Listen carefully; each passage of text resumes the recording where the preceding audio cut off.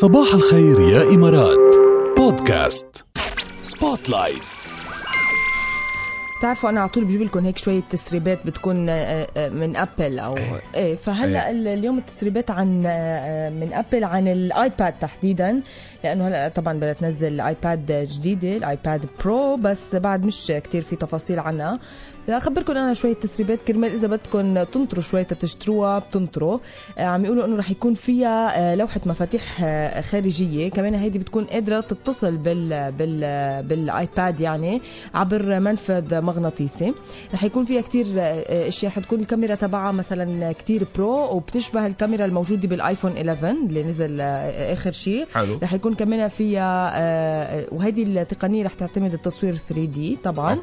رح يكون فيها قلم كمان ذكي للكتابة والرسم على الشاشة.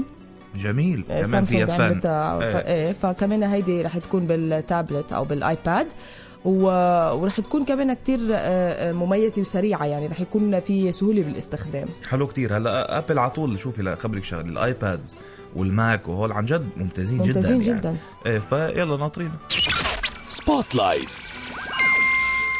يوتيوب عم يختبر نظام جديد لبيع الإعلانات، وهو إنه يخلوا اليوتيوبرز أو صناع المحتوى الكبار هن ينقوا المعلنين تبعهم أو يجيبوا سبونسرز تبعهم أو يختاروا الإعلانات اللي بدها تظهر على فيديوهاتهم، بتغيير يعتبر جذري وشامل لطريقة عمل الإعلانات على يوتيوب. بدهم إياها صراحة، لأنه الإعلانات كتير سوبر مزعجة على يوتيوب. يعني تكون سارد بشي بيطلع لك فجأة ما يمكن تزيد على الحالة، يمكن تزيد، إذا زادت بهالحالة مشكلة، بس يلاقوا لها حل، يعني تزيد بوقت معين أو عرفت، يعني يكون في تايمينج معين. وفي إشياء صارت بلا سكيب في إشياء مجبورة تحضرها للآخر. الفيديو بيكمل بعد ما تخلص الدعاية.